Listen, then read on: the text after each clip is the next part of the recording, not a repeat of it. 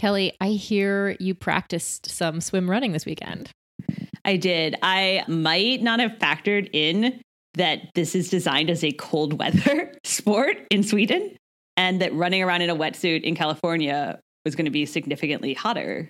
It was terrible. It was really bad, actually. So did you use the zip in the front of our wetsuits? Because I understand from a conversation that's coming up later with Jonas that that's what the zip I is did. for.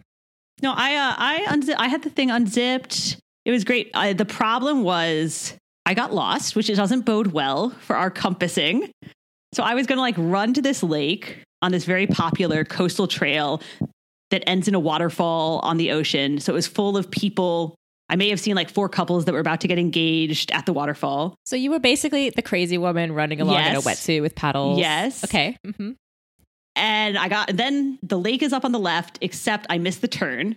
And I thought it would take 25, 30 minutes. It was like 55 before I finally found it because I ran back and forth to the extent that a Boy Scout troop even got very concerned about me and started getting out their maps.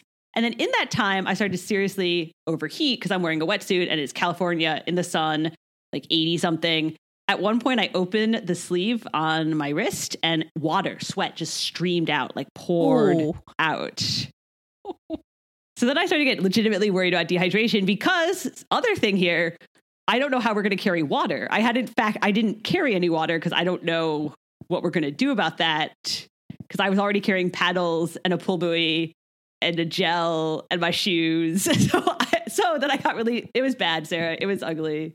Okay, I have to tell you, I should have stated this before, but maybe I should have talked about this. But on a super hot day, when I did some of my swim run training with Karen in Victoria, I did not wear the wetsuit if it was hot. When I wore the wetsuit when we did it, either short, very brief ones, like the little aquathons, or if we did it one day early in the morning where I wore a wetsuit. But I promised you I was going to practice with all the equipment, and this is the only time I've practiced. So I was like, well, I gotta wear it all. Though I did have to unzip it all the way to my waist and like have it flapping around my waist for my run back. Okay. I do think though it's going to be colder in Maine. So we have our race on Sunday, and I don't think this is going to be a problem because I do think the North Atlantic is significantly colder than, a lake in the middle of California. Yeah, I think if anything, we've shown that there's still some preparation to go, but when this podcast is released, we still have 2 days. So what could go wrong? We're like working through our problems right now. Now we know you should bring water and also figure that out. Right. Hydration is key. Hydration is key. Okay, so for those not in the know, Kelly and I are doing the official Otillo swim run race in Maine this weekend at Casco Bay Islands. And stay tuned because after the credits later, I actually call up Jonas Kolting, who won the Swedish race, the Swedish Otillo race, which is like kind of the Kona, the Ironman World Championships. It's a big deal. Of swim run. So he's won that 3 times. He's also an Ultraman world champion. And he also made our lovely swim run wetsuits. So stay tuned to hear from him. And also coming up on the show, when is it okay to DNF in a race, if ever? Can Kelly make it to the CrossFit Games? And are CrossFitters really the fittest athletes? Live Feisties, If We Were Riding is brought to you by Ass Kicker Inc., whose boutique line of activewear for women features positive, uplifting messages such as "Strong is the new skinny" and "I can, I will, end of story." You can support the podcast, get 20% off with the code RIDING at AssKickerInc.com. If We Were Riding is also proud to be sponsored by Crave Jerky. Crave Jerky is low in fat, a good source of protein, gluten-free, yay, and contains all natural ingredients. You can support the podcast and get 20% off your online orders by using the code RIDING at cravejerky.com. That is Crave with a K. I'm Kelly O'Mara. And I'm Sarah Gross, and you're listening to Live Feisties, If We Were Riding.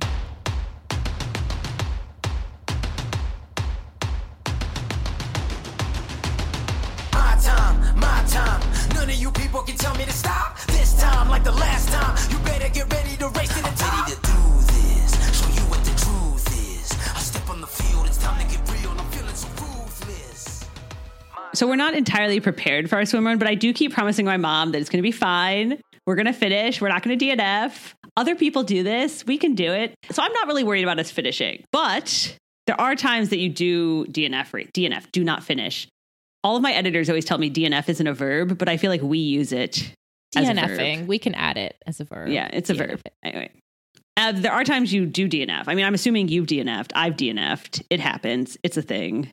Yeah, I've actually DNF'd a lot in my career. Okay. I feel like it's a lot. I think it's partially because you remember it, Right. because it scars you a little bit. I think it depends, first of all, with DNFing, the verb, I think it depends on why you're at the race. So if you're there and it's your first Ironman, or if you're there, if finishing the race is a big deal, then you should really stay in it and finish the race, because I can guarantee you the day an Ironman is not going to go the way that you want it to. So you can't just stop because it's not going your way. On the flip side, the reason I say that I've DNF'd a few times is because I had this way as a pro athlete of like quietly kind of overtraining myself and not saying anything, and ending up at a race completely burnt out. Like, and I mean that like both mentally and physically. And when I look back on my career, that piece is what I regret, is like not taking control of that sooner. So when I started to take control of that and stop training over 30 hours a week down to 25, more intensity, working on my weaknesses, I actually started to be able to come into races feeling fresher and better, and then I would not DNF. So I think, I'm not trying to... Did it get in your head though? Because obviously there are a lot of athletes out there who are like never DNF athletes. Like it's a philosophy, it's a principle, you never DNF. And I'm not entirely on board with that, and we can talk about it in a second. But one of the reasons they always point out to is once you start DNFing, it gets in your head and it becomes easier to DNF the next thing. And the next, you know what I'm saying? The next time it gets ugly, you're like, well, I drop out of races. I'm a person who drops out. I might as well drop out now. Oh yeah, that's not true in my case. If I DNF'd a race, I'm tell you what, like I was going to do very well the next time. That was almost 100%, to the point where I would, like, it was kind of weird because like, do I have to have a bad race to have a good race? Like the bad race didn't necessarily have to be a DNF, but that kind of a bad race of any kind, whether I'm walking to the finish line or deciding to stop, did fuel, I'd say about 50% of the good races I had during my career. Well, I definitely so I always think of my career, Sarah, as, like doing triathlon before, like kind of more casually post college, whatever. And I was like a win or DNF person, right? Like I would just go all in. And then sometimes that went really badly. And then this time around, like the last few years, we kind of adopted the more, you never DNF. Like you always finish something because it gets in your head. And I didn't want to go backwards. I didn't want to start becoming that person again who half the time would just like blow up. And then we all know I dropped out of Louisville this past year, like fall, because I was a mess. And I do think that like really hurt me for a while mentally to like struggle with coming back from that, like to become the athlete who doesn't do that. You know what I'm saying? Yeah, I think if you struggle with that, then you should probably not. You should probably not. I know. think like on average, like don't DNF. People should not DNF from triathlons. So you should do everything you can to finish. Like on the whole, yes. I just also think that if you do DNF, it's like you just need to get over it as quickly as possible. Do not beat yourself up. Do not continue to remember it time and time again, because that's when you become the repeat DNFer. If you've beat yourself up and told yourself how terrible you are because you DNF'd, then you're more likely to do it again. But if you just literally just let it go, like it's okay. It's not just because it's not okay, Sarah. It's okay after. I mean, after, it has to be okay. It's like if you're overweight and you keep telling yourself how overweight you are and you're terrible because you're overweight. Well, guess what? You're going to stay overweight. But if you interesting you have to analogy. learn to love your DNF. Okay. Okay. This all came about because obviously, I mean, it's a topic that comes up over and over again. Lucy Gossage wrote a very like heartfelt blog post about why she didn't DNF. I can't remember which race, but it was a bad race for her, but she finished anyway. And her points were like, 1, you don't want to get into the habit of not finishing. 2, like you need to respect the course and the other athletes, which I actually really appreciated because it is super goddamn annoying when you're beating like half the field And then like half of the people behind you decide they weren't having a good day and they drop out. I literally had to go one time. I passed her and she decided after I passed her that, she just, that was so terrible. She must be having a bad day. And so she dropped out. And you're like, oh, that makes me feel good about myself. Yeah, that's no good. It was like, that's not a good reason to DNF. That's not a good reason. No. Yeah. And I think the other thing is, and she kind of mentioned this, was like plenty of times it comes around. Like you think, and if you're not literally like hurt or sick, like sometimes you're like, holy shit, this is so bad. I'm going to die. I can't finish. And then it comes around and you're actually fine and it's fine. Yeah. And when I say I was quietly overtrained, like what I mean is like I had undiagnosed celiac disease and like related thyroid issues. And I don't feel like I can bring myself to regret those things. I just learned and moved forward. Well, yeah, if you have like an actual illness, I don't think you can be like, should have just pushed through that illness. So, did you watch the CrossFit Games this weekend? I did watch some of it. Probably more than I should have. I watched all of it, so I don't think there is too much that one could watch. I think you did this too, though. I started watching because they were racing a crit as the very first event. And I was like, oh, this is going to be hilarious. This is going to be ridiculous. They're all going to crash. And so I like went to find the Facebook Live video. And then I basically got hooked. And I like watched all 4 days after that of everything. Yeah, when I read the newsletter, I actually laughed out loud at that because I had exactly the same experience. A friend of mine, shout out to Megan, sent me a link to the video, the Facebook video with the crit on it, right? And she's like, oh my gosh, they made them do a crit. So I linked to that and I watched it. And albeit maybe they weren't terrible. They weren't terrible. I mean, it was like, it was obviously some of them don't know how to ride a bike, but like they obviously just didn't know how to ride a bike, right? I mean, you can't expect someone to pick up a skill that they don't have.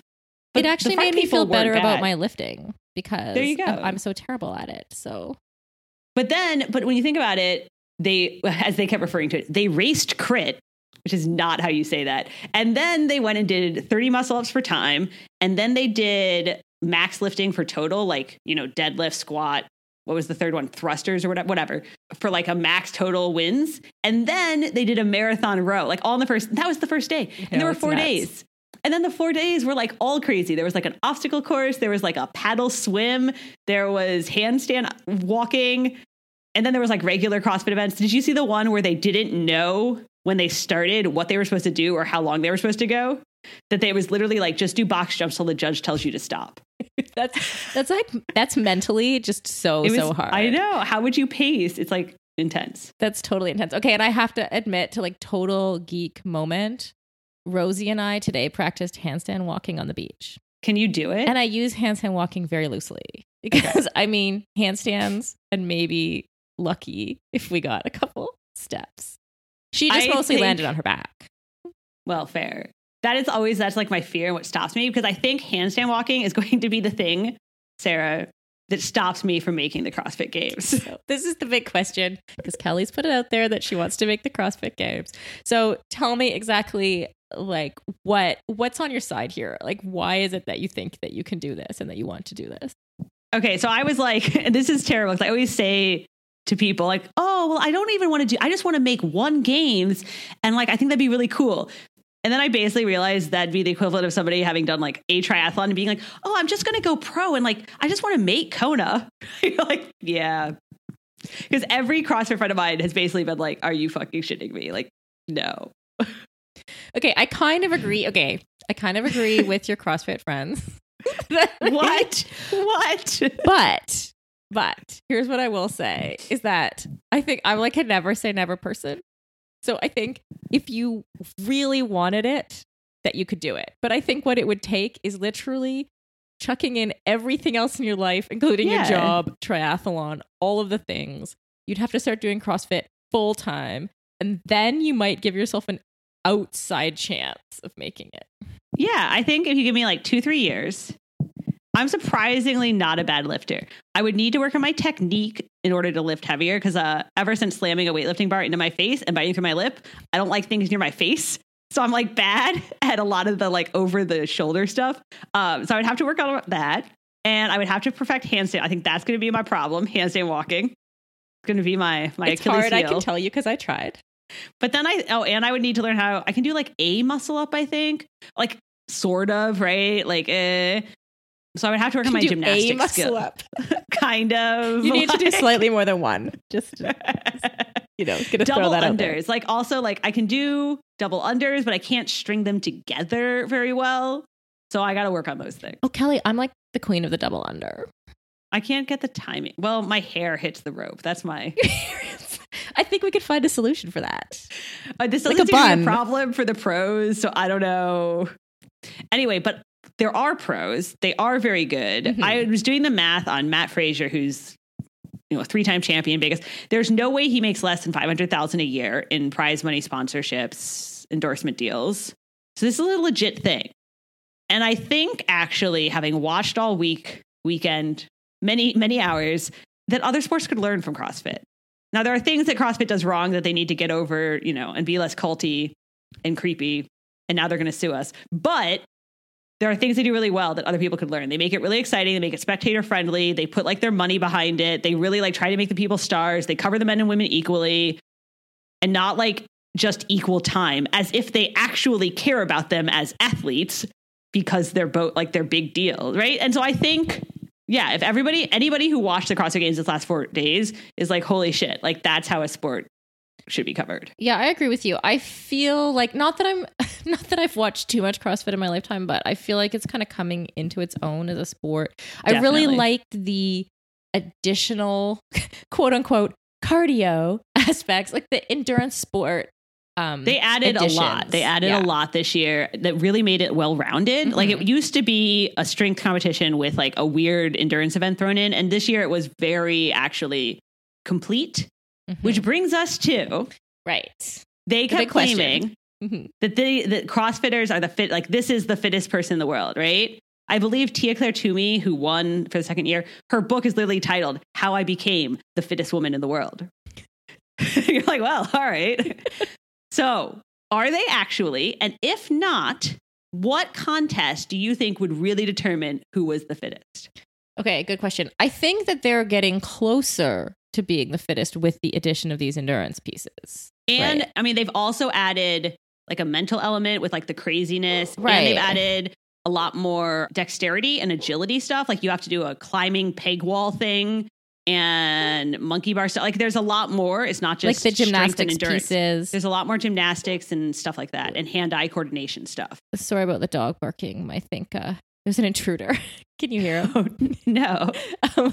Okay, so yeah, and I think the piece I wondered too, and you watched more of it than I did, the flexibility, because to me, like skills, flexibility, endurance, strength, those would be the key aspects of athleticism. Did you feel there was enough of a like flexibility piece in the Flexibility is an gymnastics? interesting question. I mean, maybe there's like another event they could add to like really get at like flexibility and agility. Agility is definitely in there. Mhm. I feel like the other thing that whenever you're trying to construct, because we did this in my office, they were trying to construct a who is the fittest in the office competition. Right, quite like CrossFit, Right. but Obviously. slightly lower level, maybe. And it was going to include like, there was going to be a day of running and there was going to be a day of like throwing a ball. I don't know, right? Because they were very concerned about including a hand-eye coordination event. Okay, yeah. Mm-hmm. Okay, so do if we you- have hand-eye coordination in? I mean, walking on your hands Is is pretty, yeah. fairly coordination-y. Mm-hmm. It's an interesting question. I think what you have to like, if you really were going to construct a who is the fittest, you have to think about like what are all the aspects of fitness. And then there's obviously endurance, strength. We've talked about agility, flexibility. But like, yeah, hand-eye coordination has to be in there, Yeah. right? Like dexterity. So I don't know. Is there something that really gets at all those things? Well, one thing I think is that CrossFit has been willing to adapt, because I think that's been one of the criticisms is the lack of endurance in the past, and now they're adding it. So maybe we'll see it continue to evolve, and maybe it will include all of these things in future. I think it's definitely evolving and changing, because I also saw at one point this weekend, they were playing a clip of the first games, or maybe it was the second, back in like 2009, because one of the women has been competing since then. Side point, crazy. And the video though showed her lifting and the other women lifting, and Sarah, they were doing thrusters with like a 40-pound weight. Like they were doing my weight One of them was just lifting a bar. And I was like, so it's Oh, evolved. It's Kelly, we're a evolved decade rapidly. behind. If only I we joined know. sooner, we could have gone to the games. When it was like on a guy's ranch and there was no prize money. Yeah, we could have done that. That's true. Or we could just make up our own and do it and win. Okay. I don't feel like there are a lot of random events out there right now. Not at all. Not at all. Not at all. No. Speaking of random Speaking events. of random events, indeed. This weekend, Kelly and I are doing the swim run event in Maine. We've talked about it a lot. And after the break, I'm talking to Jonas Kolting, who is the 3-time winner of the quote unquote world championship Attilo race in Sweden. And he also teaches me how to pronounce Attilo, which is nothing like Attilo. Well, now I really need to know. It's something like Ertiller. And it means, no, I'm not going to tell you. You have to listen. It's after. It means island to island. Oh, I know that. You already knew. Okay. But you all should listen and hear the correct pronunciation. Exactly. After this.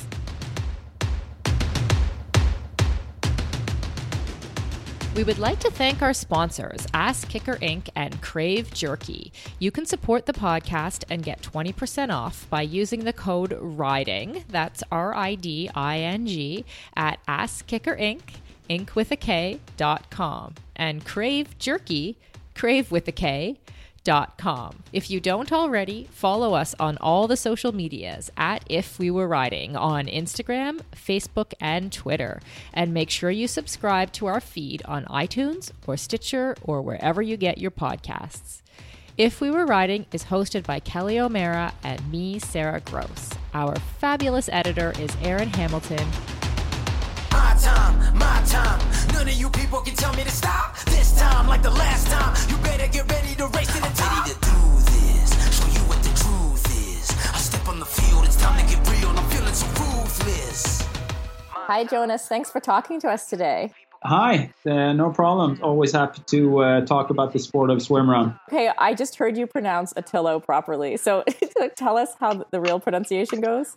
In Swedish, it would be ö till ö, which translates in English as island to island, which is the sort of the basic concept for that particular event. Like you start on one island in the Stockholm Archipelago, and then you go across all these islands and finish on a final island. So yeah, island to island, ö till ö. Ö till ö. Am I close? Yeah, that was pretty good. The other thing that we haven't quite figured out yet is with the tether. So why do people use a tether, and what are the rules around that? And do you have any suggestions for how to keep ourselves together? The tether that's pretty much I'd say a rather new invention for the first I'd say 5, 6, 7 years. I only raced with guys that were, so to speak, my level. And if you're equally good at swimming, there is no need for a tether, really. It's really a tether is only to it's only really beneficial if you're a really fast swimmer and a slower swimmer. So the fast swimmer can sort of pull the slower swimmer along, which makes your team move faster in the water. If either one of you is poor at navigating, you want to have a tether so you stick together so you don't spread out all over the ocean. Was there anything that you found surprising or hard, or what do you think will be the biggest challenge for us, because we're used to just swimming, biking, and running in a straight line? Right. Yeah. It's swim run is very different from triathlon in a lot of ways. I mean, obviously, like most triathlons, if not counting Xterra triathlons, but any road triathlon is in a straight line. Everything is very well marked. You run on a hard surface. There are not any obstacles or anything.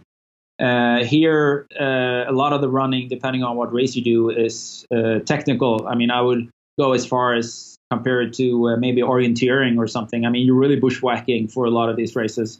And if you do the Ötillö race in Sweden, in the Stockholm Archipelago, a lot of the actual running is not running. You're scrambling over rocks and you're walking and you're sort of basically trying not to fall and hurt yourself. But so that takes a lot of practice. I mean, being patient and not taking too many risks. You need to have a good shoe choice for rugged terrain. I prefer like a very low to the ground kind of trail shoe with good surface grip. That would be very important. And I would say also, as far as training goes, swimming, one thing about the equipment we didn't mention is there is great benefit to use hand paddles in the water. And hand paddles are allowed for any race that I've ever come across in swim run. You can use paddles, which sort of mitigates the drag factor from the shoes. Mm-hmm. But also in training for